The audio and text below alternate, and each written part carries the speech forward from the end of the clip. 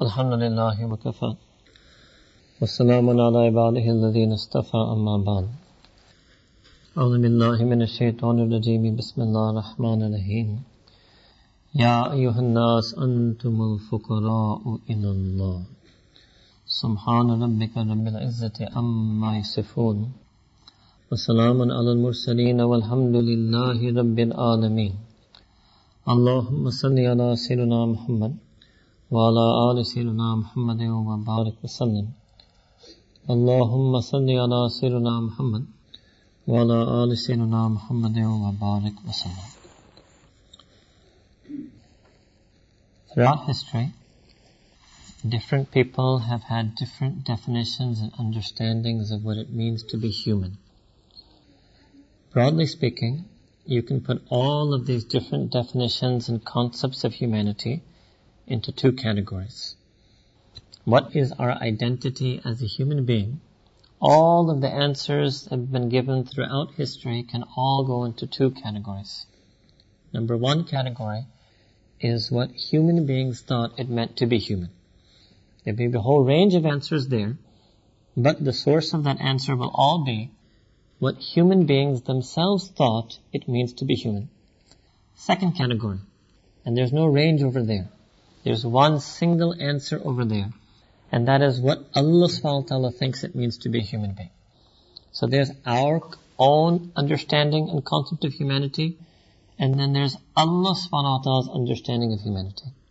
So sometimes in lectures we explain it this way, that there's Quranic humanism on the one hand, and there are many other types of humanisms on the other. The most current vogue is secular humanism.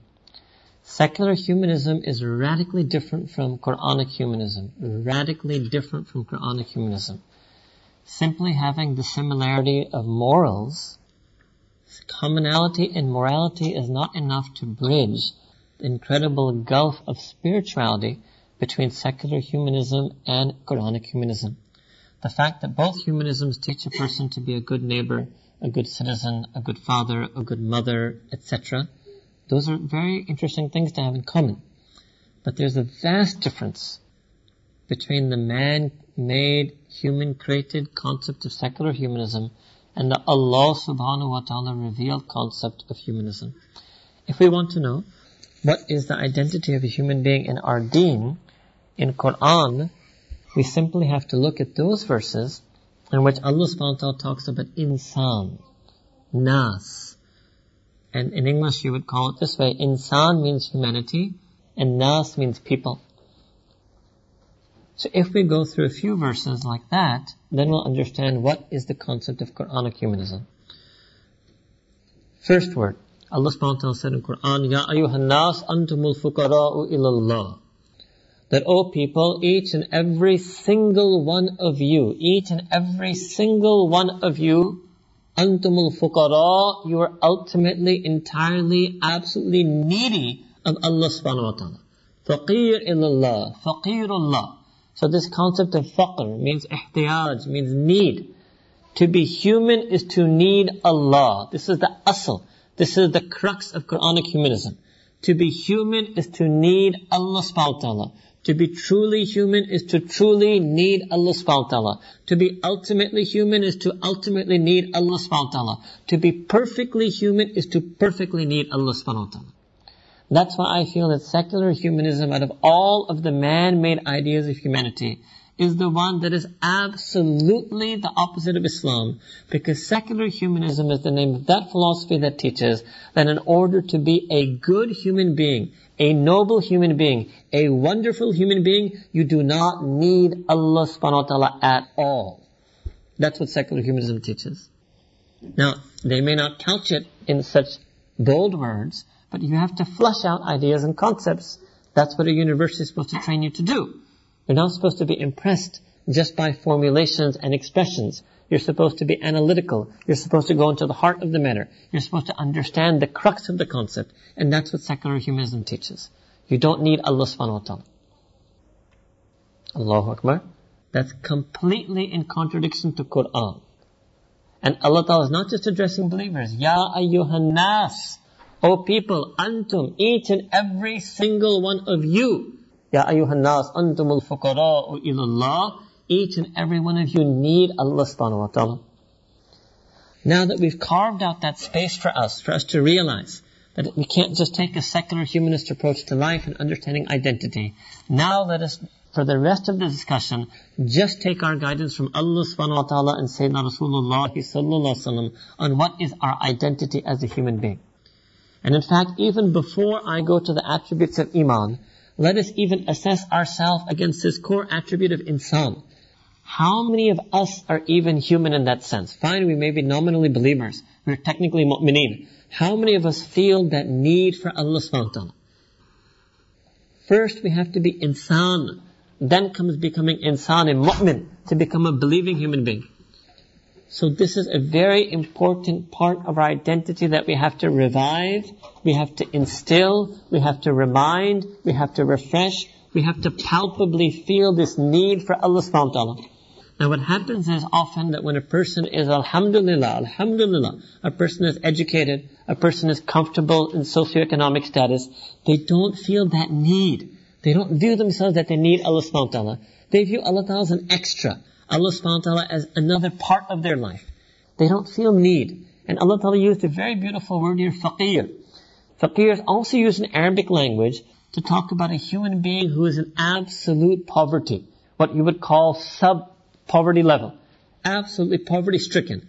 Now in this country you don't have people like that, but if you travel in the Muslim world, some parts of the Muslim world you will find people like that. If any of you have ever traveled and seen a fakir of this world, and if they came to you, I'm not talking about a professional beggar, I'm talking about a really genuinely destitute, needy, poor person, and when they come to you and they ask for you for help, every drop of them is dripping that they're fakir. The way they look at you with a look of want, a look of faqr, a look of need. They look with you, they walk with a state of need. They act with a state of need. Their very demeanor is exuding this need. That's what it means to be fakir. Just like that extremely poor and the tragic situation of the extremely poor and destitute person comes in a state of need, just like that an insan, a human being, is in utter and dire need of Allah subhanahu wa ta'ala. Ya ayyuhan nas, antumul fuqara'u ilallah.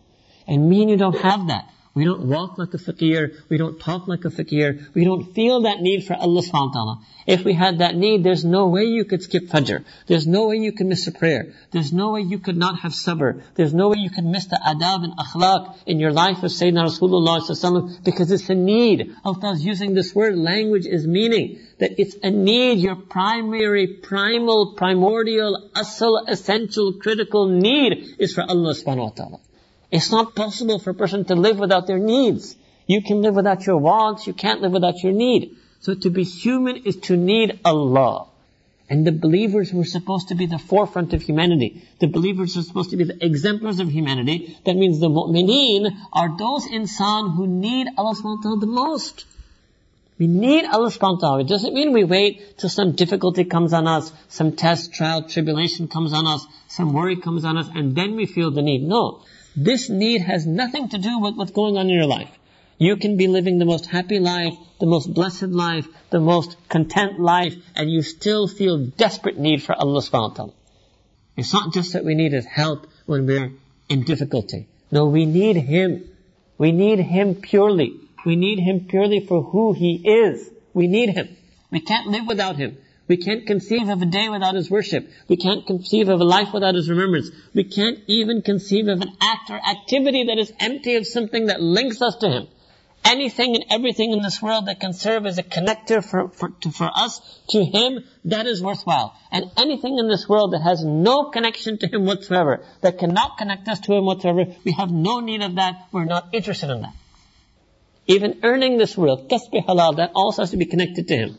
Through zikr, through worship, through staying within the halal, through being within lawful means, and then through using whatever extra income you have for the khidmah, for service, for charity, for helping others. Unless the person doesn't think like that, right?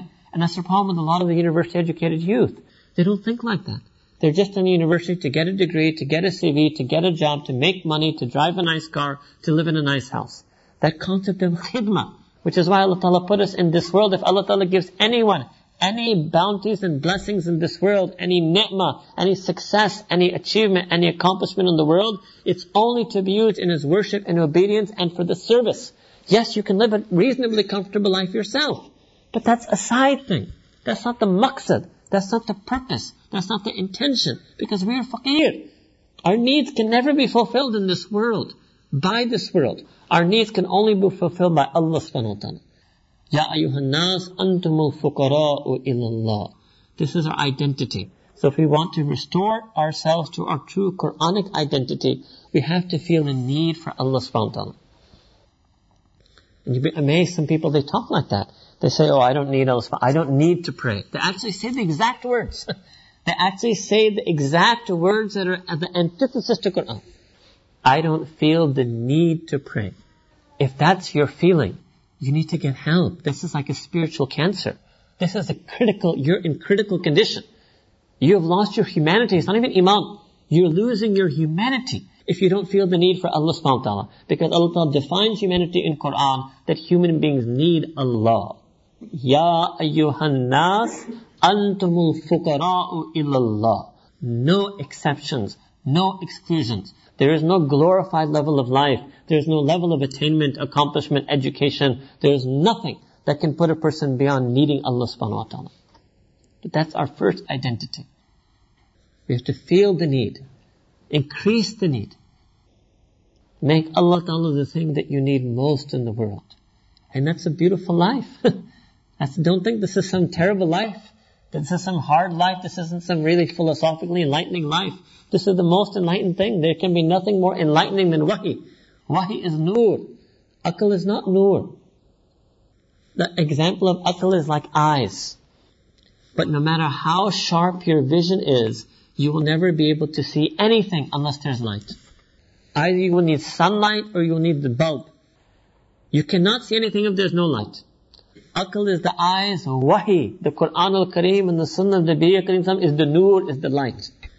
Our aql was given to us to see in light of the Qur'an and Sunnah. That's why Allah Ta'ala says in Qur'an, لَهُمْ قُلُوبًا يَعْقَلُونَ بِهَا. That if only they had hearts, qulub, spiritual hearts, يَعْقَلُونَ بِهَا, that they understood not through this, يَعْقَلُونَ بِهَا, that they understood through their hearts that were illuminated and informed by the wahi of Qur'an and the Sunnah of Nabi Kareem sallallahu alayhi wa sallam. This is our identity. This world is not our identity. This is our identity. We have been created in a state of need and dependence on Allah subhanahu wa ta'ala. How to increase this need? This is the next aspect Allah ta'ala gives in the Quran about humanity. وَمَا خَلَقْتُ الْجِنَّ وَالْإِنسَ إِلَّا لِيَعْبُدُونَ. Allah says we have not created the jinn and ins. Ins is abbreviated for insan. We have not created humanity. Except for what reason? Illa. The Arabic language is so powerful here. There's no purpose whatsoever. Illa liya'budun, except for the slavehood to Allah subhanahu wa ta'ala. Ya'budun here has two things in it. Ibadah and ubudiyya. Doesn't mean that we're only supposed to spend our whole life in worship, or our whole life in salah, or our whole life in sajda. That's not what I'm saying in Quran. Ubudiyya. Ubudiyya means subordination, slavehood, submission to Allah. Part of that is ibadah, as Allah Ta'ala teaches us to do. And the rest of the time that we're outside ibadah, studying in the world, working in the world, earning in the world, we have to do it in a state of ubudiyya. It's a hal. It's a state of being. It's a feeling of heart. Ubudiyya means submission to Allah Ta'ala. But I'm a slave. It's my identity. And again, look at the language. Allah Ta'ala picked the word abd, which means slave. The word abd in Arabic means slave. Now there is not slavery anymore in this world. But if you were to see a slave and their master, if we could go back in history, you would see that the reason Allah picked this word is that a slave is completely subordinate to their master. Not just when the master is around. Not just when the master is telling, even when they're off, even if there's quote-unquote free time, even if they're done with the duties for today, the identity of slavehood remains with them overnight, remains with them on the weekend. It defines who they are. This is what Allah Ta'ala is saying. إِلَّا لَيَعْبُدُونَ. Not just for worship, but I have not created humanity except that their slavehood to me should define to them who and what they are for every second of their life. This is the Quranic concept of human being. Secular humanism teaches you liberty. John Stuart Mill's thesis on liberty. Life, liberty, and the pursuit of happiness. It teaches that man is essentially free. Quranic humanism, no. Man is essentially, ultimately a slave. But a slave to Allah subhanahu wa ta'ala. And that slavehood is more liberating than any concept of freedom. That slavehood is more uplifting than any concept of freedom because it's slavehood to Allah subhanahu wa ta'ala. Allah is using words. Faqir, abd. That's why the great Muslims in history, they used to refer to themselves like this. They used to sign letters, they used to say, Al-Abd al-Faqir. Even Sayyidina Rasulullah sallallahu in the tashahhud we say in salah, what do we say? Ashhadu anna Muhammadan abduhu wa rasuluhu. Even first and foremost, Sayyidina Rasulullah sallallahu alayhi wa sallam said, that first and foremost, I'm the abd, I'm the slave of Allah subhanahu wa ta'ala, wa rasuluhu, and I'm the messenger of Allah subhanahu wa ta'ala. So that's part of his sunnah. Now obviously none of us can la hawla wa la quwwata ever become a prophet. But every one of us has to become an abd the way he was an abd. That's his sunnah. That's the sunnah for us. That's the target. لَقَدْ كَانَ لَكُمْ فِي رَسُولِ اللَّهِ أُسْوَةٌ حَسَنَةٌ. That you have for you in the life of the Prophet ﷺ a noble example. Do we walk around like slaves? Do we act like slaves? Do we conceive of ourselves as slaves? If we were a slave, there's no way you can... What part of slavery? What slave can disobey their master? It's not possible. It's not possible. Yes, people may be slaves to the corporate world. That might happen. Today a person gets a corporate job, they'll do whatever their boss tells them. It's just not possible. You can't even fathom non-compliance in the workplace. If when you're hired you get a list of duties and there are 10 things, if you tell your boss, okay, I'll do 9 of them, I'm not going to do the 10th one, he says you're fired. Right there and then. It's instant. It's instant. You say, no, I'm 90%. You're fired instantly. So what type of attitude is that? You're my employee. You don't have a choice. You have to do all 10 of the duties. And people do that. People, when they work, they do whatever their boss tells them. But they content themselves with 90% Islam, 80% Islam, 70% Islam. You don't think Allah Ta'ala is a greater Malik? He's not a greater master than your employer at work? I was a professor for 6 years in university. My students have to do what I tell them. I said, these are the required readings, these are required assignments, you have to write this paper, this thesis, this exam. If a student comes to me and says, okay, I'll come to the classes, I'll take the midterm, but I'm not going to write the term paper. I say, fine, you get an F. There's no questions asked. It's finished. You'll get an F. That's what it means, a student-professor relationship. But somehow we think with Allah subhanahu wa ta'ala, when we're abd and He is Malik, Malik yawmiddin, liman al-mulkul yawm, He is the real Malik, somehow we think that no, with Him it's okay. We can do some of the things some of the time. We don't have to do all of the things all of the time. Allahu Akbar. You work in a company for 10 years. 10 years you give them. In the 11th year you come up with this. That okay, I'm no longer going to do all my duties. They'll fire you right there. They won't look at the 10 years. They'll look at nothing. The second you bring to them voluntary, willful, non-compliance, you're gone. A university has rules and regulations. If you say, okay, you have these rules and regulations, student handbook, I'm not going to follow paragraph 3, article 2. It's okay, there's the door. You're gone. Non-compliance will not be tolerated. A country makes laws. If you show up in some of your immigrants and you try to get Norwegian citizenship and you tell them that day that, okay, in your whole constitution I believe in everything except this one clause. Just one. Just one sentence, I don't believe in it. I'm not going to comply with this one sentence. They say you're gone, we'll send you right back to your home country. It's finished. So if non-compliance is not there under the law, under the state, in the corporation, in the university, what in the world is the matter with us that we think we can do non-compliance with Allah subhanahu wa ta'ala? Allahu Akbar kabira. We can miss Fajr, no problem. We can not control our gaze, no problem. We don't have haya, no problem. We don't have sabr, no problem. We don't do shukr for Allah, no problem. We don't even pay our zakat on time. Allahu Akbar. Ajib. Don't even pay the zakah. The wealthy Muslims of the world don't pay their zakah. If the wealthy Muslims of the world pay their zakah, there will be no poverty left in the Muslim world. Allah Ta'ala made a perfect system. Allahu Akbar. Non-compliance, non-compliance, non-compliance.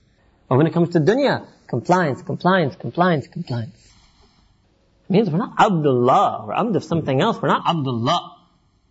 And Allah Ta'ala saying, you haven't been created, وَمَا خَلَقْتُ. You have no purpose of being. That you think, no, my purpose in life is this, I have a mission, I buy into the corporate vision, I buy into some national vision. وَمَا خَلَقْتُ I have not created, Allah Ta'ala is saying in the Quran, I have not created you for any reason whatsoever. إِلَّا لِيَعْبُدُونَ except for you to adopt slavehood to me. Except for ubudiyyah. This is a very powerful concept. This is Quranic humanism. Again, this is not addressed to believers. I didn't create the believers except, no. Ins. I have not created humanity itself. Anas, people, ins. Humanity itself has not been gifted creation except for the ubudiyyah to Allah subhanahu wa ta'ala. This is an extremely powerful identity. To be the fakir of Allah ta'ala, to be the abd of Allah subhanahu wa ta'ala. Today, if I was to ask a person, write down what you are. So you may write Norwegian, male, father, student, professor. You keep going. I said, keep going. Turn the page. You'll keep going. You may go back to origins. Okay, Pakistani origins, Somali descent, this, that. You keep going. You won't even write the word fakir. You don't even realize it's not even on our horizon. It's not even in our consciousness. First thing is sure, I'm desperately in need of Allah Ta'ala. I'm a fakir. I'm the slave of Allah Ta'ala. I'm an abd. This is first, and this is what I am. It's not how we think. It's not how we carry ourselves. It's not in our consciousness. It's barely in our subconsciousness. Even when we're inside ibadah, the vast majority of Muslims who pray, actually, it's debatable. Some people even suggest the majority of Muslims on earth don't even pray salah. Allahu Alam, I don't know what the statistics are. But I can tell you from my experience, people who come to learn from us, the majority of people who pray salah, the majority of them say, I don't feel anything in my prayer. So I ask them, okay, I give you an example of one feeling. Do you at least feel the feeling of slavehood? You're in sajda, right? You're doing sujood, you're prostrated. Physically even, a person would think that, okay, yes, they would say, you would think that they would respond to me and say, yes, okay, that's true. When I'm in sajda at that moment, I really feel ubudiyyah to Allah Ta'ala. I feel I'm submitting to Allah Ta'ala. I feel like I've thrown myself like at the arsh or kursi or something they would say. They say no. They reply and say, no, I don't feel anything in my sajda either. Allahu Akbar Kabira. Now if they can't feel ubudiyyah in salah, if they can't feel ubudiyyah in sajda, then do you think they're feeling ubudiyyah outside of salah? Are they feeling slavehood to Allah Ta'ala outside of worship? وَمَا خَلَقْتُ الْجِنَّ وَالْإِنسَ إِلَّا لِيَعْبُدُونَ This is our human identity. To be human is to worship Allah. To be human is to submit to Allah. To be human is to be so aware of that submission that it's our primary identity. And again, secular humanism, the complete opposite. Tells you to be a good person, you don't need to worship. No need for ibadah. And to be a good person, you don't have to follow rules called ahkam of Allah subhanahu wa ta'ala. You don't have to follow any rules. You just do whatever you want. Do whatever you want.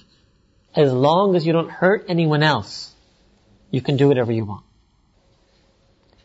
Islam, as long as you don't hurt yourself spiritually, you don't hurt your slave, abd, malik relationship with Allah Ta'ala, you can do whatever you want. It's a difference. It's a very different understanding.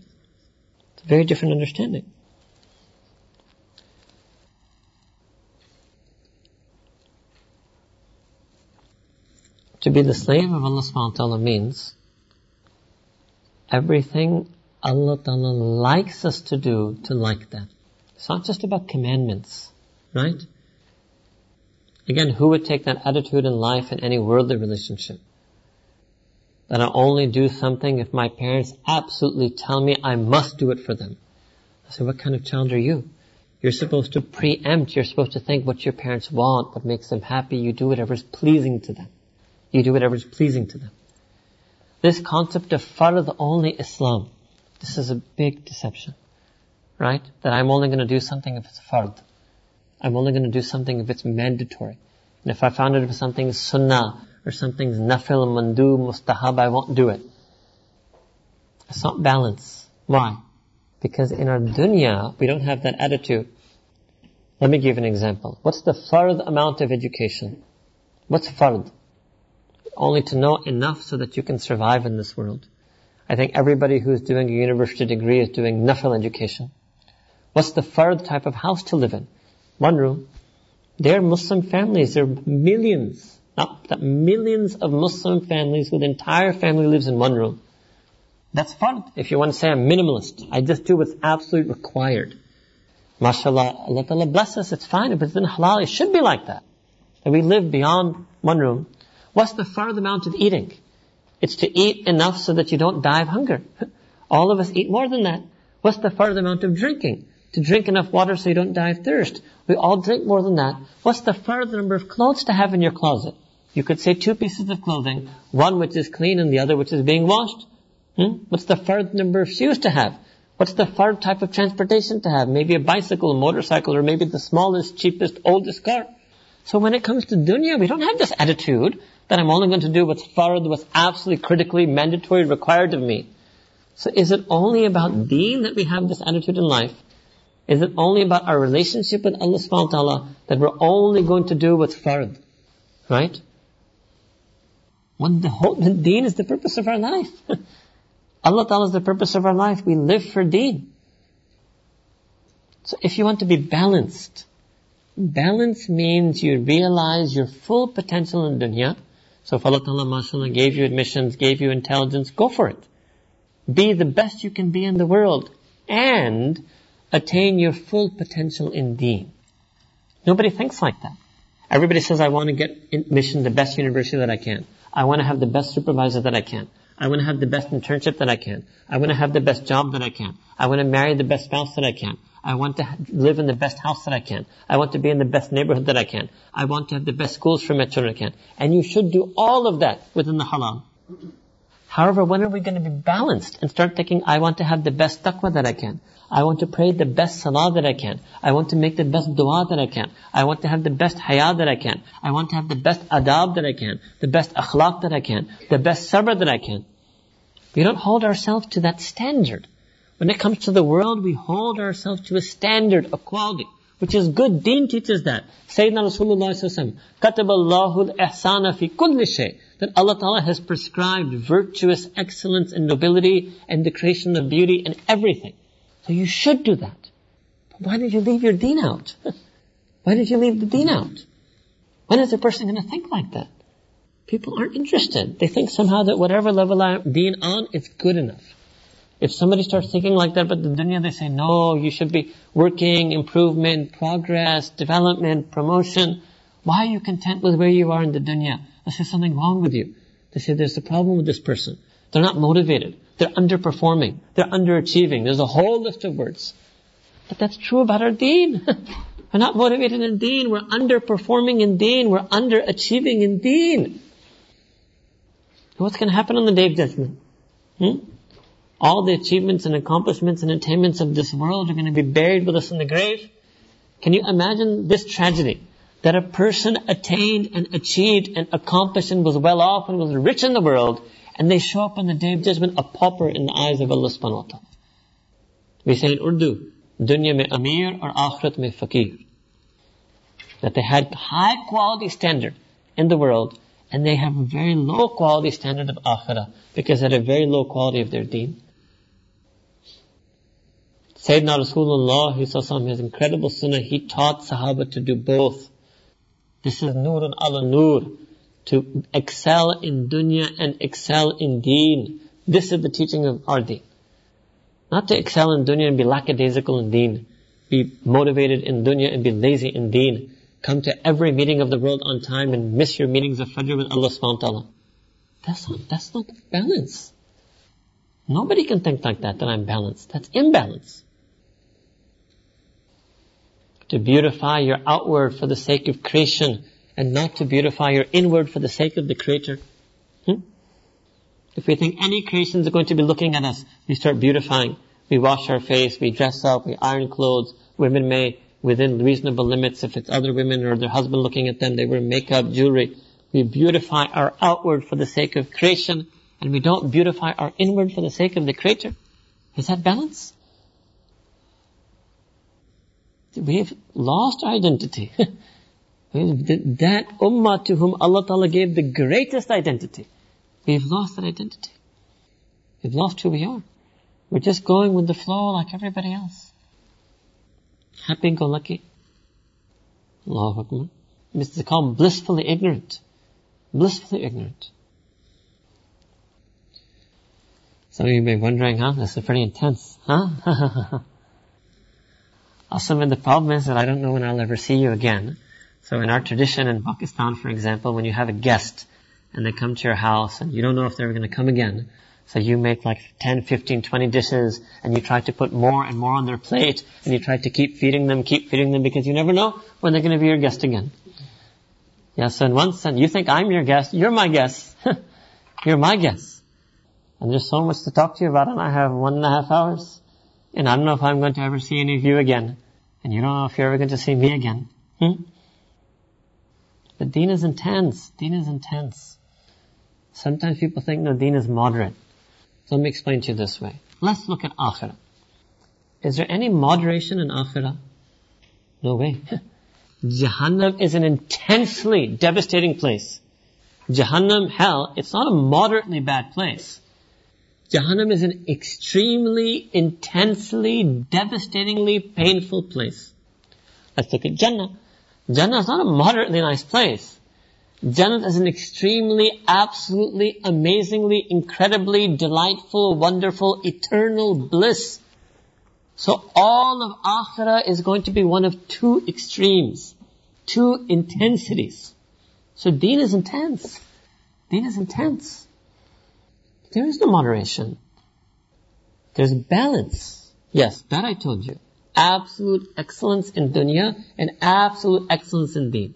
No moderation. If you were moderate in dunya, I would be upset with you also. If you had the opportunity that, mashallah, you are in Norway, you have intelligence, you have access to education, and you don't get it and you don't strive, you would be failing your deen. And there's so many Muslims who don't have this opportunity. You know what percentage of Muslims have access to tertiary, which is university education? It's less than 15% of Muslims globally will ever get a chance to get a university degree. So this is an incredible responsibility on you. It wasn't a right. This is a gift from Allah subhanahu wa ta'ala. It's a responsibility. You must excel in that. But you also have to excel in deen. So it's intense. It's two intensities. Allah ta'ala demands excellence. Allah ta'ala demands that we strive. وَأَلَّيْسَ لِلْإِنسَانِ إِلَّا مَا سَعَىٰ. Allah ta'ala says in Quran, no person, no human will have anything except that they strive for it. Difference between us and the Salihin believers, Muttaqeen believers, is in addition to striving and attaining in this world, they also strive for the sake of Allah subhanahu wa ta'ala. They also excelled in their iman, in their taqwa, in their tawakkul, in their love for Allah ta'ala, fear of Allah ta'ala, haya, salah. They prayed salah like they felt it. They didn't pray because they have to. They prayed because they wanted to. They didn't pray out of obligation. They prayed out of passion. They worked out of passion and they prayed out of passion. That's called deen. When the ummah gets people like that, then see how the ummah becomes. We've lost people like that. We no longer have that.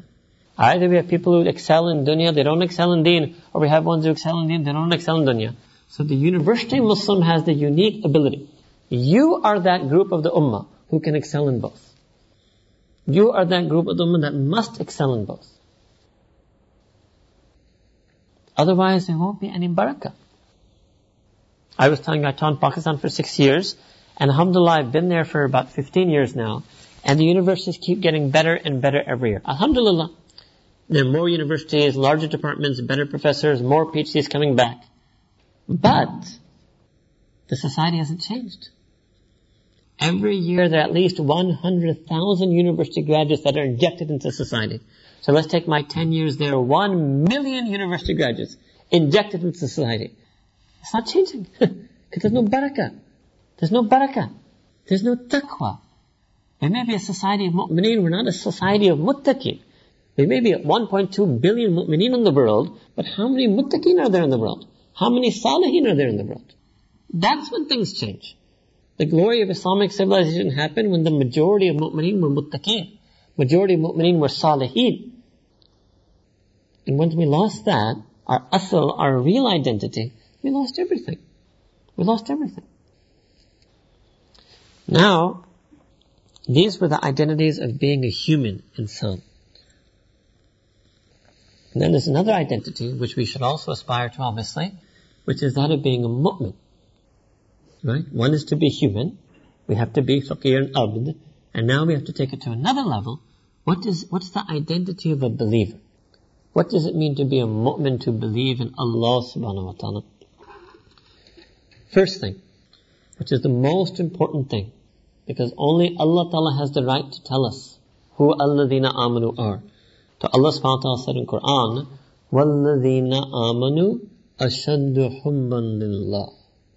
That those who have iman, they're extremely intense in their love for Allah subhanahu wa ta'ala. Again, even the word is intense. Ashad. Even more than shidda. Ashad. Those who believe are extremely intense in their love for Allah. This is what it means. This is the identity of a believer. So abd, fakir, and now third, lover. Muhib, ashik, lover of Allah subhanahu wa ta'ala. This is what we are. If we don't feel the love for Allah subhanahu wa ta'ala in our heart, it means we don't truly have iman.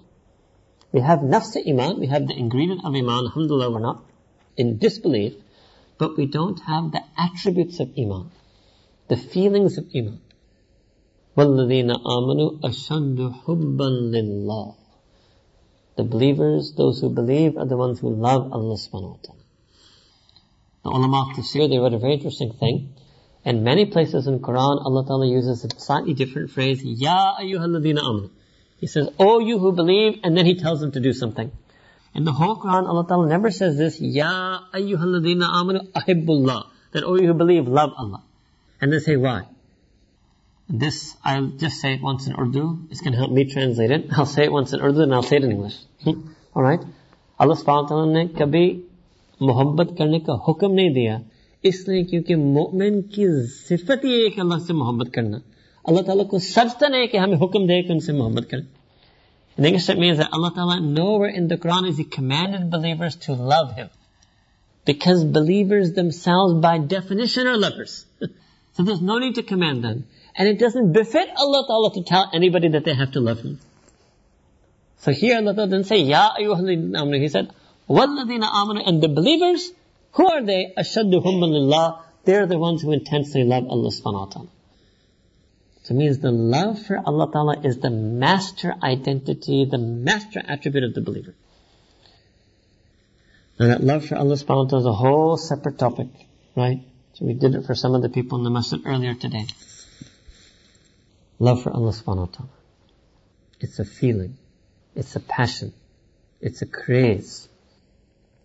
It moves a person. Love is that emotion. Love is the strongest of emotions. Love is that emotion that overwhelms a person. Overrules a person. Overrules the nafs. The nafs has desires, but it doesn't make that believer sin. Because they're overwhelmed by love for Allah subhanahu wa ta'ala. They have ashad. They have extremely intense love. So if they feel a bit of desire, they feel a bit of lust, they feel a bit of anger, it's superseded by the intensity of the love they feel for Allah. That's their identity. How do we know if we have love for Allah subhanahu wa ta'ala? Again, a perfect place to look is our salah. Because when does the love really come out?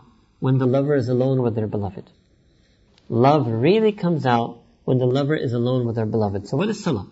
Salah is when we do inqitan al-khalq, we sever ourselves from creation. You can't even reply to salam in salah. That's how much you're supposed to disconnect. Salah is when you go into complete disconnect from the world and all that it contains. Why? Because you're supposed to be 100% connecting to Allah subhanahu wa ta'ala. This is not to use, it's a Christian term, but communion. This is the time when you're communicating your being with Allah subhanahu wa ta'ala. You're speaking to Allah subhanahu wa ta'ala. This is salah. You're actually speaking to Allah subhanahu wa ta'ala. So, just check our salah. Just look at the quality of your own salah, and then you'll know whether you love Allah subhanahu wa ta'ala. I don't know what they're doing because I don't know Norwegian, but you should just focus on me. If it was up to me, I could turn this thing off also. Yeah. Sorry, sit down. नहीं मैंने जानबूझकर किया ना ताकि लोग ना देखें, लोग इधर देखें, ये बाद में करना. If you want to know if you love Allah subhanahu wa ta'ala, look how much you love Him during the act of love. during the expression of love. And like I said, people say, I don't feel anything in my salah. Now I'll give you an example. Imagine there's somebody who says that I can't taste sweetness anymore with my tongue. I can still taste hot and cold. I can still taste sour and bitter. But I can't tell if something's sweet. I eat the sweet, I eat sugar even. I put honey in my tongue and I can't taste the sweetness. So what will you say? You'll say that person's sick, right? And that person will go to a doctor. And the person will go to a doctor and say, look, doc, I have this problem. My tongue cannot taste sweetness. If the doctor can't cure them, they go to a second doctor. They go to a third doctor. They may try a homeopath. They may try herbal medicine. They may go to a Chinese acupuncturist and say, put needles in my tongue. Somehow restore the ability of my tongue to taste sweetness. Just like that, Allah Ta'ala has made every single organ of a human being, every single sense has a pleasure. So Allah Ta'ala has given the pleasure to an eyes. People like to see beautiful scenery, mashallah, in your country. When you fly in, it's quite a nice view from the airplane. So people like to stare at beautiful scenery, beautiful valleys, beautiful lakes. There's a pleasure of the eyes. Allah Ta'ala has given a pleasure to the ears. If you listen to a heartfelt recitation of Qur'an, he's a person who knows the meaning of what they're saying and they feel the feelings while they're reciting. That is such a beautiful sound. It may be one of the most beautiful sounds on earth. Allah has given the ears a sense of pleasure. Allah has given our nose a sense of pleasure, right? So many perfumes and fragrances and ether. You're all aware of that. Allah has given our tongue a sense of pleasure, different tastes and delicacies and flavors, right? Allah has given our tongue a sense of pleasure. Some people may like velvet, they may like silk, right? Infinitely more than all of infinitely more than all of these pleasures is the delight and pleasure Allah Ta'ala has given a heart. But that's not to be found in the sights and sounds and smell of this world. The lazza, the pleasure of the heart is to be found in ibadah. So then if a person who can't physically taste the sweetness of sugar is considered sick, then that person who says, I don't feel the pleasure of salah, why don't they call themselves sick? Isn't that also sick? In fact, you poured the whole bottle of honey of wudu, then you poured a whole kilo of sugar called Surah Fatiha, then you poured a whole ton of honey called sajda, and you still couldn't taste the sweetness of salah? What's the worst thing that happen if a person's physically sick? What's the worst that can happen? Physical cancer? What's the worst that can happen? You could die, right? You could die of an illness. Death is unavoidable. What's the worst that happens if a person is spiritually sick? Spiritual cancer. What happens if a person has spiritual cancer? What if they lose their iman? Then what happens? They'll go into Jahannam. That's avoidable. Jahannam is avoidable. Death is unavoidable. So spiritual illness is more critical than physical illness. If a person prays salah and says, I don't taste the sweetness of salah, I don't feel love for Allah Ta'ala in my salah, that's a spiritual cancer. That's a spiritual cancer. We need to get cured. We need to try. We don't even try to fix it. Allah Ta'ala said in the Quran, وَأَقِمِ الصَّلَاةِ لِذِكْرِ, that established the prayer for my dhikr, for my remembrance. So this is one way to check. Am I the lover? Do I have this identity of being the lover of Allah Ta'ala or not? How much love do I feel during the act of love? Ibadah is the act of love. So first identity was abd. Second identity was faqir. Third identity is muhib, lover of Allah subhanahu wa ta'ala. There's a fourth identity. It's even more beautiful. Allahu Akbar kabira. This is the mercy of Allah Ta'ala. Our identity is also, in addition to being Allah Ta'ala's lover, muhib, we are the mahbub of Allah subhanahu wa ta'ala. We are the beloved of Allah subhanahu wa ta'ala. The murad of Allah subhanahu wa ta'ala. Many people think that in Islam, the highest level is to become the beloved of Allah Ta'ala. Like that's the end, right? That's the ultimate end, to become mahbubullah. Now let me show you this mercy Allah Ta'ala said in Quran. No, it's not the end. It's the beginning. The beginning of Iman is that you're becoming the beloved of Allah subhanahu wa ta'ala. Allah Ta'ala said in Quran, Allahu waliyul ladhina amanu. Allah Ta'ala is the wali of those who believe. Allah Himself is the friend. Ulama of Tafsir wrote that, Ya Allah, you should have written, وَالَّذِينَ آمَنُوا أَوْلِيَاءُ اللَّهِ. That those who accept Iman, they befriend you. No. Allah Ta'ala said in Quran, Allahu waliyul ladhina amanu. Allah Ta'ala befriends those who believe. Allah Ta'ala is the wali of those who believe. Another verse Allah Ta'ala said, Wallahu waliyul mu'mineen. Allah Ta'ala is the wali of the believers. Let me show you now more, word for word. What was the word I told you? That we are mahbub, right? That Allah Ta'ala loves us. Even before we love Him. Yes. Allah Ta'ala loves us even before we love Him. The beginning of Iman, the second we take Iman, we are mahbub to Allah Ta'ala. Allah Ta'ala says in Quran, Yuhibbuhum wa yuhibbunahu.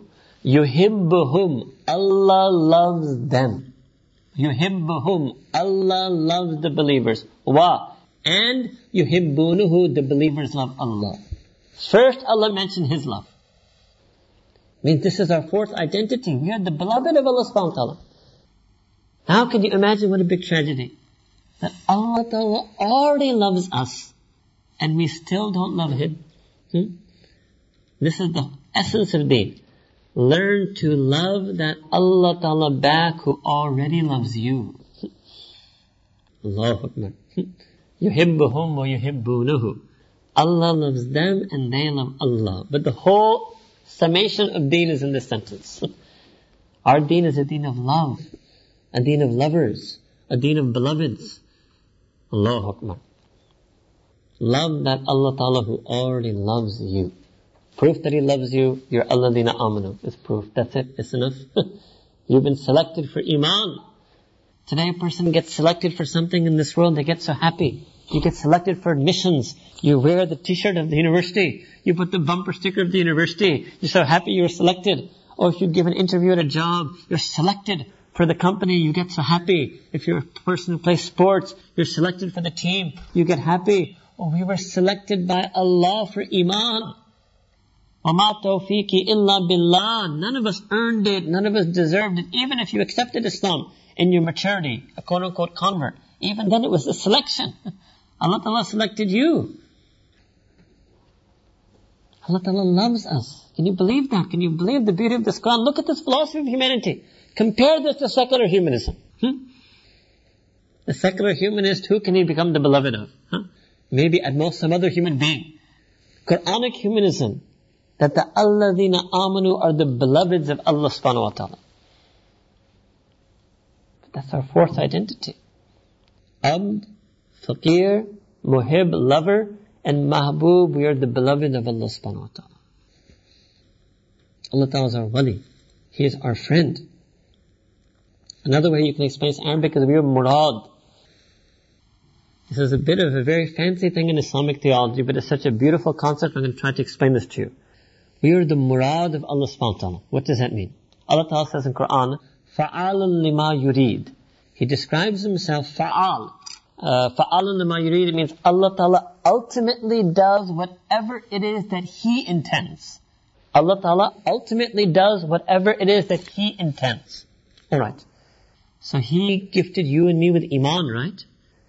That wasn't an irada, that wasn't a will of Allah Ta'ala that took place in time. Because His sifat irada is timeless. What does that mean? For all of past eternity, for pre-eternity, for negative infinity, me and you have been the murad of Allah Ta'ala. Allah Ta'ala has wanted us to be a believer. Ya Allah. What does that mean? That learn to love that Allah Ta'ala back, who has already been loving you for billions and zillions of years. Not that He just loved you since the moment you were born. Murad of Allah subhanahu wa ta'ala. Allah Ta'ala explains in Quran that He created our ruh, right? All the human arwah, all the human ruhs, all the human souls and spirits. And then He gathered every single human ruh in a grand assembly. Every ruh. Right from Sayyidina Adam alayhi salam to the last human being who will ever walk the face of this earth. And He addressed them. There was a dialogue. It's in Quran. Allah Ta'ala asked every human ruh, Alastu bi rabbikum? That am I not your Rabb? Am I not your Lord?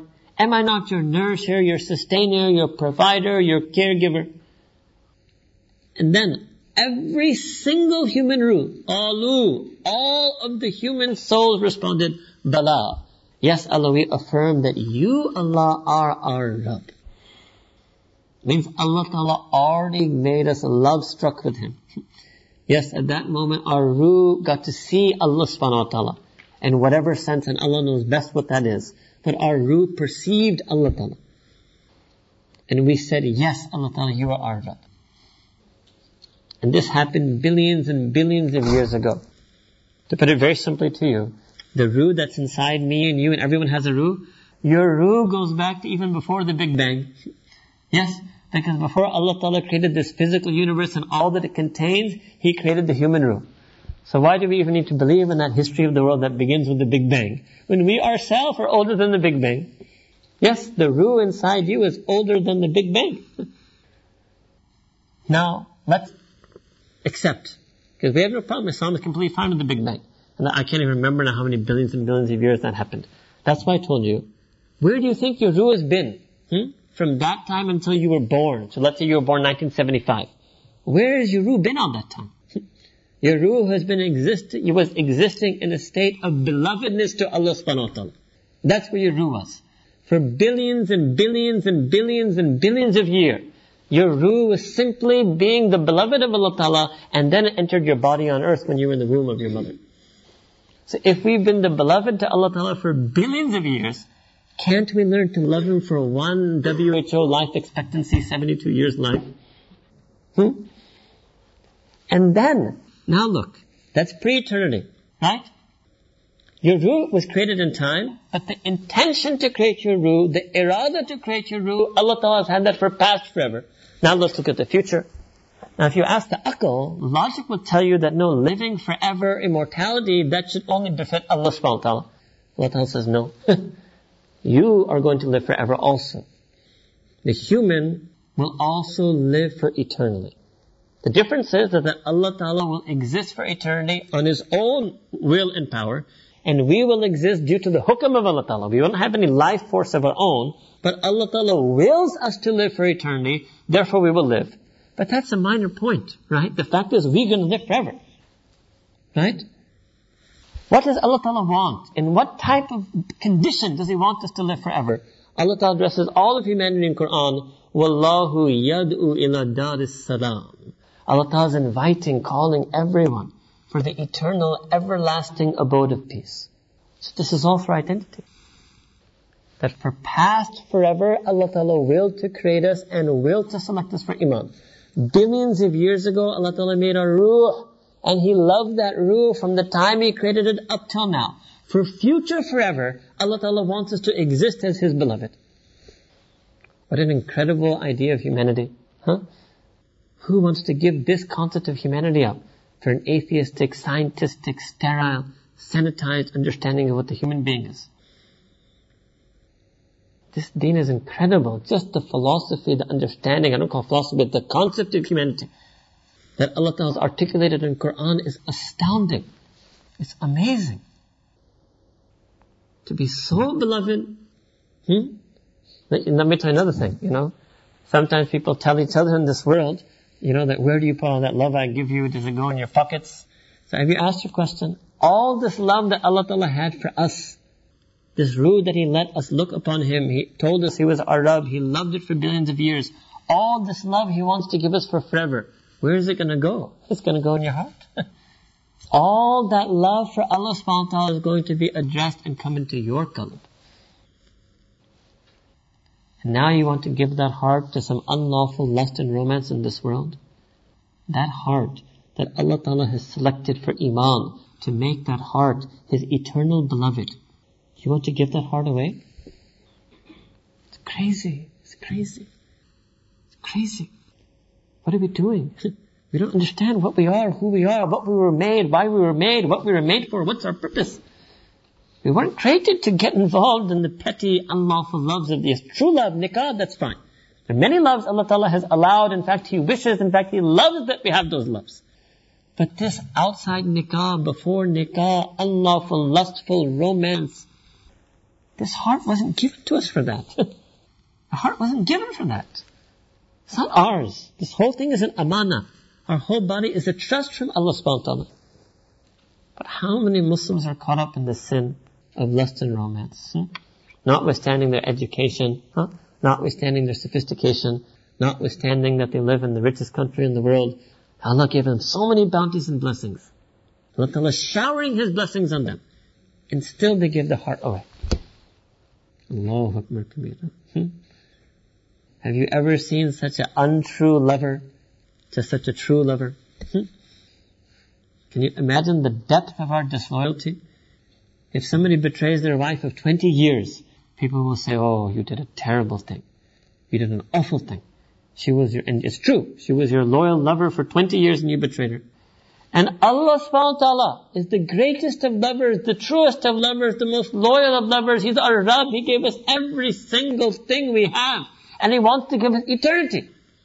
And we betray Him by giving our heart to some unlawful lust or romance.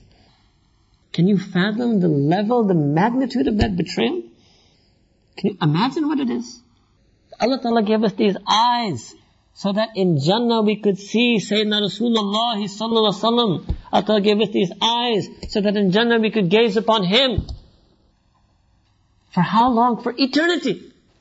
And we want to betray Him by using these eyes to look at something for a few minutes and betray Allah subhanahu wa ta'ala. What's the matter with us? We're not supposed to be victims of this technology and propaganda and marketing and advertising. We're not supposed to be Muslim. You're a mu'min. You have an identity. Your identity is so strong, none of that corporate advertising may should be able to shake you. But we forgot our identity. We forgot who we are. We forgot why we exist. We forgot what purpose we have. We forgot our future. We forgot our past. Can you imagine what type of creation that is? That its future is Jannah and its past is its ruh was being taken care of by Allah Ta'ala for billions of years. Can you imagine the value of that life? Alhamdulillah, Alhamdulillah. We don't need any isms. We don't need any man-made ideologies. Our deen has given us a robust concept of humanity. Our deen has told us the purpose of life, the mission of life, the vision of life, the reality of life.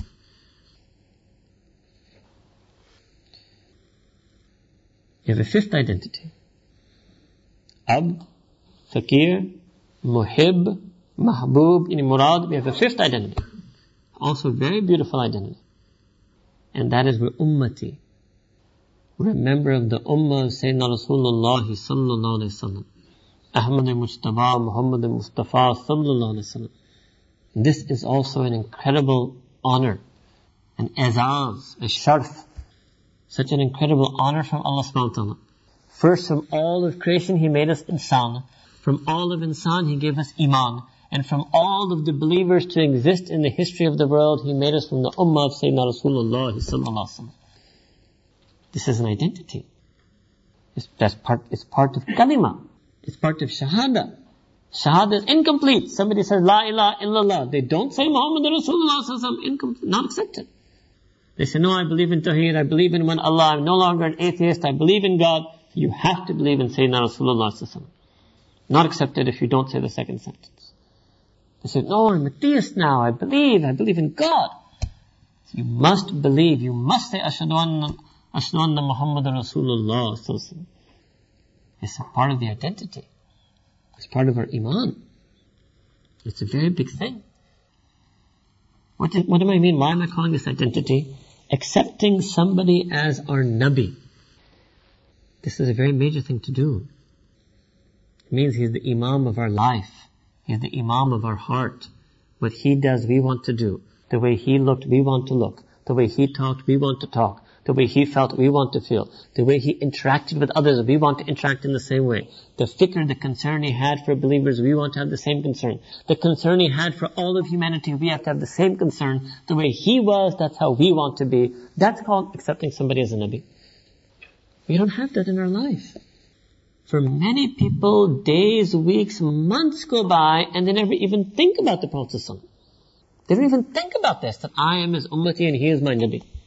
They don't even pause to reflect that what is the taqaza, what does that require of me? What am I supposed to do now that I've accepted Him as my Nabi?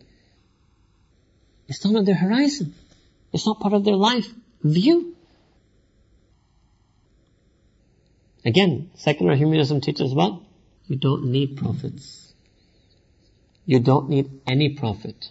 You don't need a prophet. You don't need the prophet. That's what they teach. La hawla wa la quwwata illa billah. No. We're not like that at all. We're not spiritual orphans. All human beings need anbiya. Every human being was sent a nabi from the anbiya. This is the way Allah Ta'ala operates. And we need Sayyidina Rasulullah sallallahu. We need his sunnah, we need his seerah, we need his sahaba, we need his adab, we need his akhlaq, we need his sifat, we need his manners, we need his feelings, we need his attributes, we need his character, we need his example, we need his teachings, we need his feelings. But we're not getting it. We're not chasing it. We're not making it happen. This is a major identity. Major identity. It's like you can imagine it's a sense of belonging. I belong to the ummah of Sayyidina Rasulullah. Once I have that belonging, I don't need any other belonging in the world. You know, this Arabic word itself is amazing. Just the word. Just this word ummati. The word ummati has two meanings in Arabic. Because it's actually two words. The first meaning of ummati means a person of the ummah. Right? Like Lahori would mean a person from Lahore. Grimstadi would be a person from Grimstad. Alright? Yes? So the ya comes for nisbat. Alright? Baghdadi means person from Baghdad. So ummati means a person of the ummah of Sayyidina Rasulullah sallallahu. But the Arabic word with the same letters, ummati, you can have another word. Ya also sometimes mean mine. Like kalami, my pen. Kitabi, my book. So Sayyidina Rasulullah used to use this word in dua. He used to make dua, Ya Rab, ummati, ummati, my ummah, my ummah. That's part of our identity. That I am one of those human beings who the greatest human being, Sayyidina Rasulullah, used to make dua for in the night. That's part of our identity. Can you imagine that? You know how lucky we are? When he used to make that dua, Ya Rab, ummati, ummati, and he was so moved he couldn't even make a sentence. He couldn't actually say, Allah Ta'ala knew what was in his heart. He was just pleading with Allah, my ummah, means forgive my ummah, guide my ummah, protect my ummah, save my ummah, right? Me and you are that ummah. Me and you are the murad of the Prophet ﷺ. His irada at that moment was everyone all the way till the end of time who will be his ummah. That's an incredible relationship. Today if somebody tells you they make dua for you, you get touched, right? If a friend says, last night I made dua for you by name. You say, oh, mashallah, you're so nice. That was so kind of you. You made dua for me. Let's say if it was a more pious person, you get even more touched. Let's say it was your mother, mother's du'as are accepted, you get more touched. Oh, Sayyidina Rasulullah sallallahu alayhi wasallam, the most greatest beloved to Allah Ta'ala, he made dua for us. You can imagine like it by name, because this is our name, we're his ummati. He made dua for us, not once, not twice. Allahu alam, he made dua thousands and thousands and thousands of times for us. That's an identity. I have somebody's du'as behind me. I have somebody's good wishes behind me. I have somebody's model in front of me. This is a major identity. That's why it's very important to assert this identity, to be proud of this identity, to revel in this identity. Why do we want to hide this identity? Some Muslims have a strange thing, especially when they live in the West. I was born and raised in New York, alright? So I know what it means to live in the West. Alright? New York is like the Imam of the West. Alright? Why do you hide your deen? We don't want to suppress our deen. We're not embarrassed of deen. We're not embarrassed of sunnah. This is our honor. This is our sharaf. This is our glory and greatness that we're a member of the ummah of Sayyidina Rasulullah sallallahu alaihi wasallam. And we should be scared that if I choose to deliberately make myself unrecognizable as a Muslim in this world, what if Allah Ta'ala accepts this intention and raises me on the Day of Judgment unrecognizable as a Muslim? If today all the Muslims walk past me and they can't tell, right? They don't know if I'm an Indian Hindu or a Pakistani Muslim.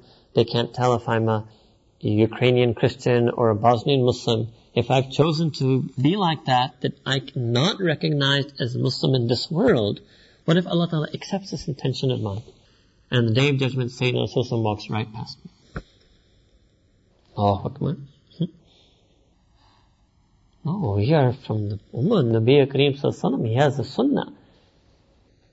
We are his Ummah. We are proud. Secularism teaches you don't wear religion on your sleeve. And they wear their corporate logo on their sleeve. That's their identity.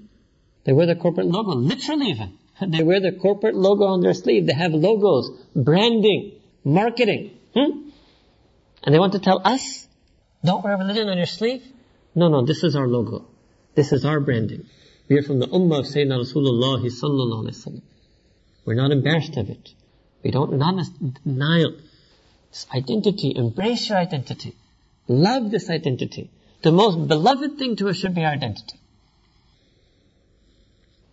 This is another great identity that we are ummati. So the last thing I will tell you for today is if a person does all these identities, let's say we do it. So we live a life like the fakir, needy of Allah subhanahu wa ta'ala.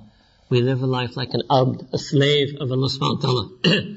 Submission to Allah subhanahu wa ta'ala. Right? Understand this very clearly. The word Islam does not mean peace.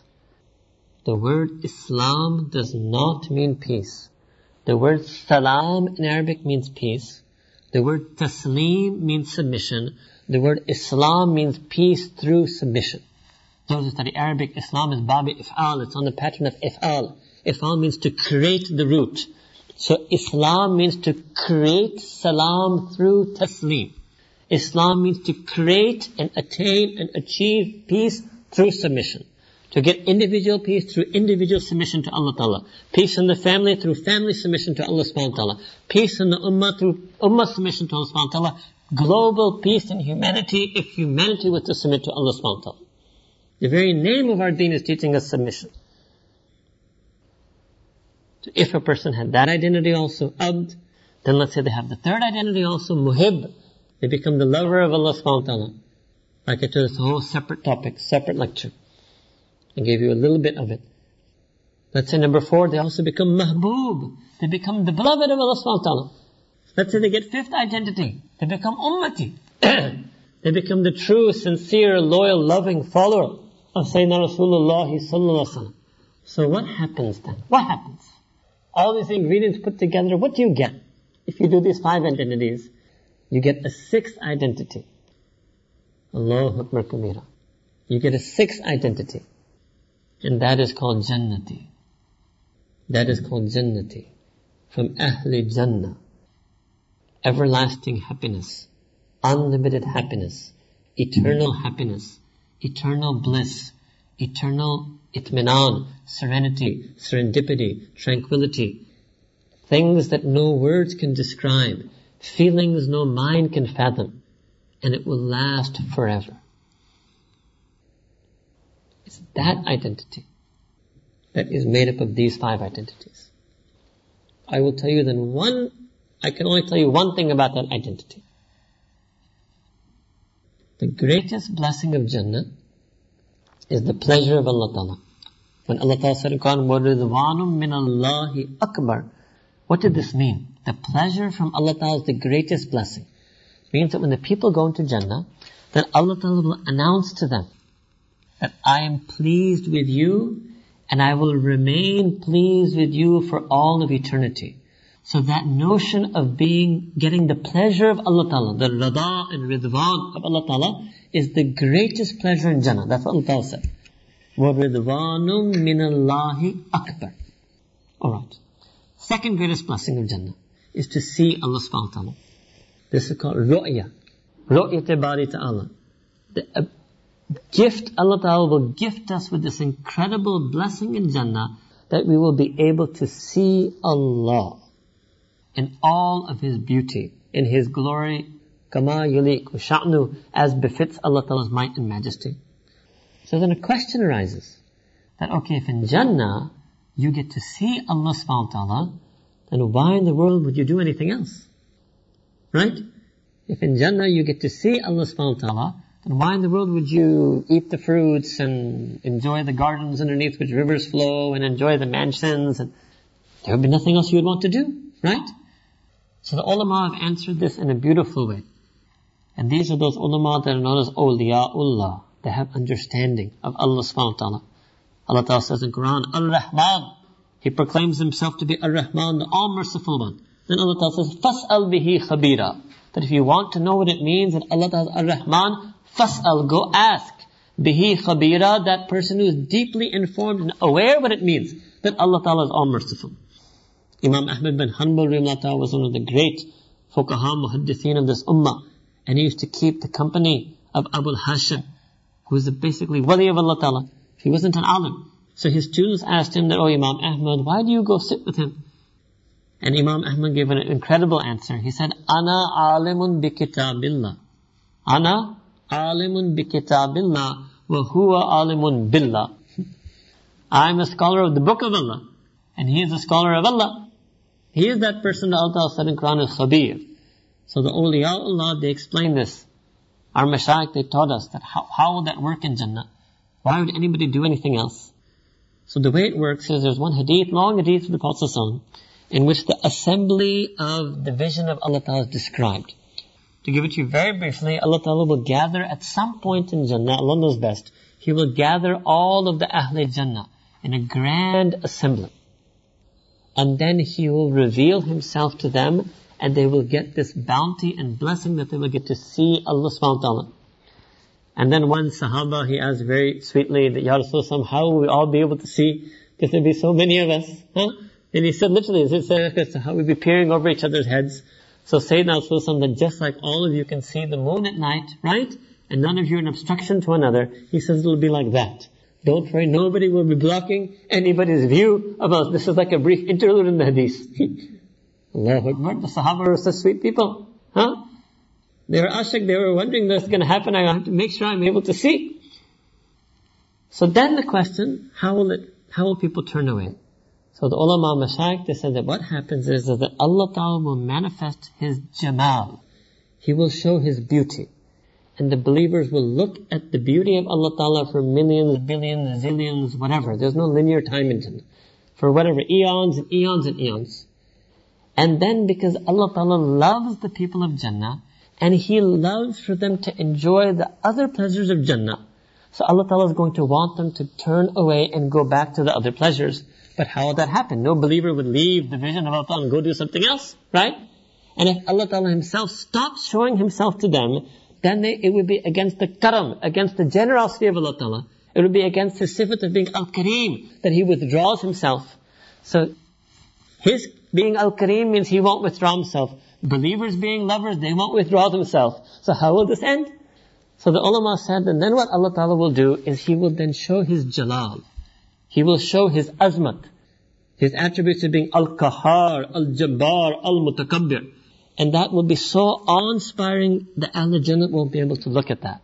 And when Allah Ta'ala starts manifesting His attributes of might and power and grandeur, Dhul Jalali wal Ikram, then the people of Jannah, they will look down and they will go back to doing what they're doing. And this will also establish that even for Jannah, Allah is Allah and creation is creation. So there's no union. There's no incarnation. Allah is Allah, creation is creation.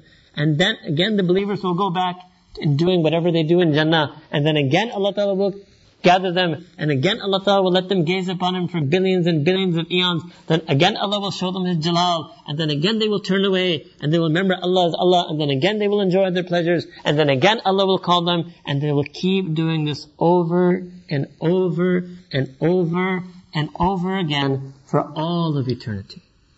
That's our identity. That's the identity Islam offers to humanity. That your real asal identity is that you are Jannati. And proof that Allah Ta'ala wants it for everyone. Allah Ta'ala said in Quran, it's not just identity for believers. Allah Ta'ala wants it for everyone. Allah Ta'ala said in Quran, Ya ayyuhal insan. Remember I said, look at the verse Allah Ta'ala says insan. Ya ayyuhal insan, ma gharraka bi rabbikal kareem. That, oh humanity, what in the world has deceived you about your kind and loving Rabb? This ayah is addressed to the unbelievers. Allah Ta'ala is even reaching out to them, yearning for them. Even them Allah Ta'ala wants to make them Jannati. So He's calling out to them, ma gharraka bi rabbika. And those in our Arabic, this is amazing. Rabbika means your Rabb. Allah Ta'ala is saying, I'm still yours. You haven't accepted me. I'm still Rabbuka. I'm your Rabb. Allahu Akbar Kabir. Look at the mercy of Allah subhanahu wa ta'ala. Look at the love Allah ta'ala has for humanity. Another place Allah ta'ala says in Quran, Aina tadhabun? To the ones who reject Him, where are you going? Allah, where are you going? Where have you turned away from me? Look at Allah ta'ala reaching out to humanity. So this is the asal. Allah ta'ala wants all humanity to be Jannati. Wallahu yad'u ila daris salam. Send so many prophets, send the Quran, calling humanity, sending His own hidayah. Allahu Akbar. So this is what it means to be a human. This is our identity.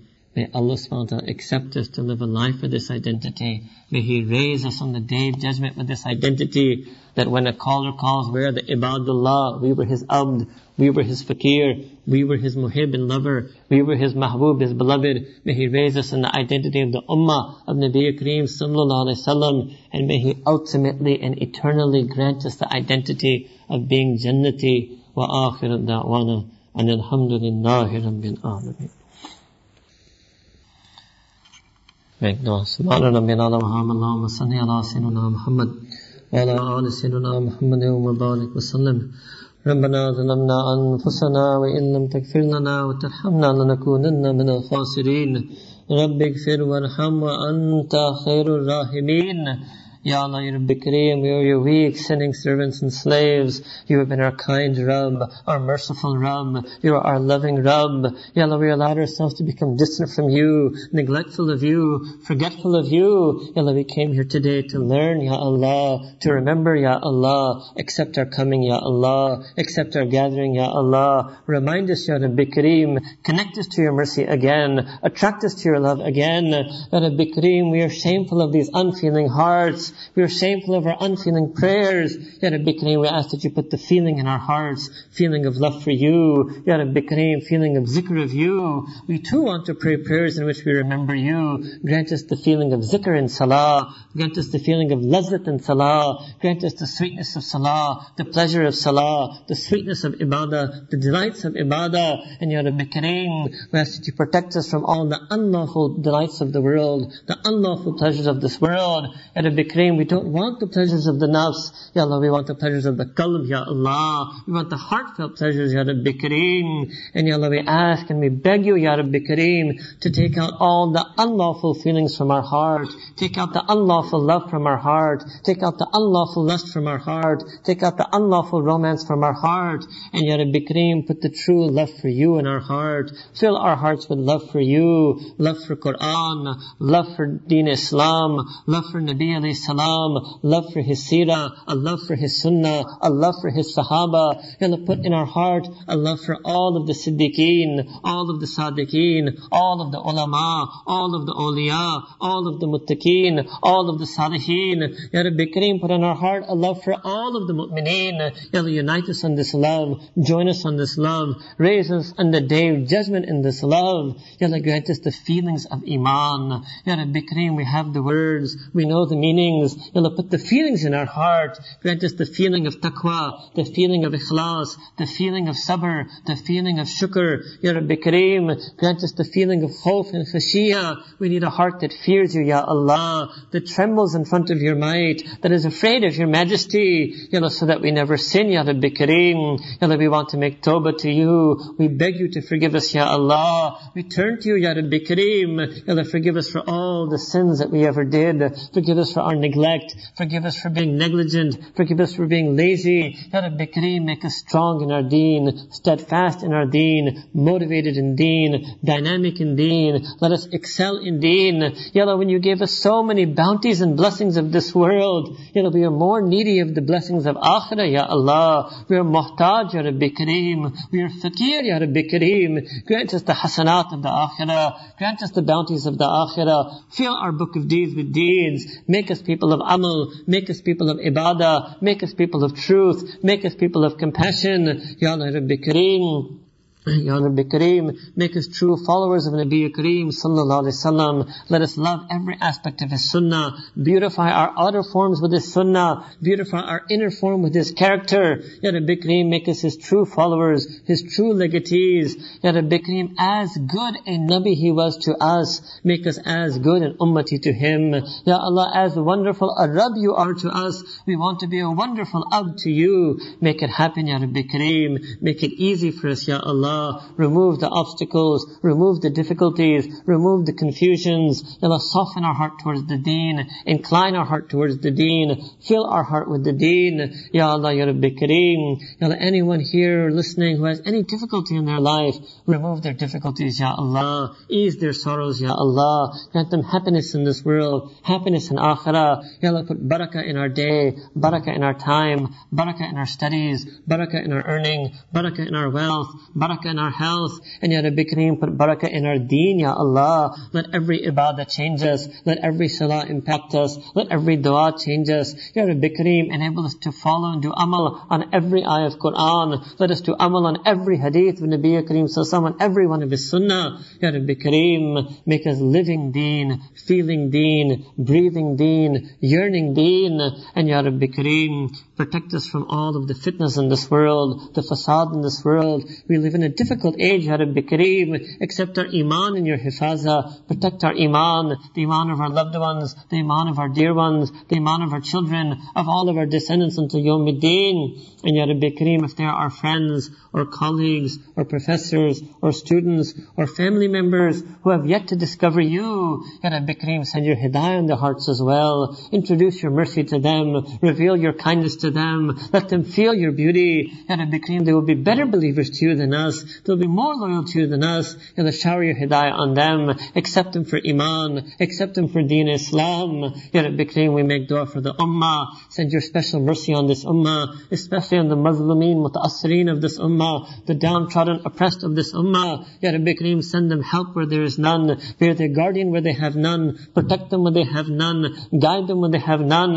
And Ya Rabbi Kareem, accept us for the khidmah of this ummah. Make us people of khidmah, Ya Allah. People of service, Ya Allah. People of compassion, Ya Allah. Soften this hard heart. Revive this dead heart. Make us people of feeling, Ya Rabbi Kareem. Ya Allah, we ask that You accept our du'as in this day. All of these people came, Ya Rabbi Kareem, seeking You, seeking Your pleasure. Ya Allah, grant it to them, Ya Allah. Before we rise and return home, be pleased with us. Be radhi with us. Be happy with us. Ya Rabbi Kareem, accept us, Ya Allah. We have only our hearts to offer You. We have no great deeds that we have done. Ya Allah, we bring to You our broken heart, Ya Rabbi Kareem. Our heart that has been broken by the dunya. Our heart that has tried and failed at other things. Now we present our heart to You. Accept our heart, Ya Rabbi Kareem. Make us heartfelt mu'mineen.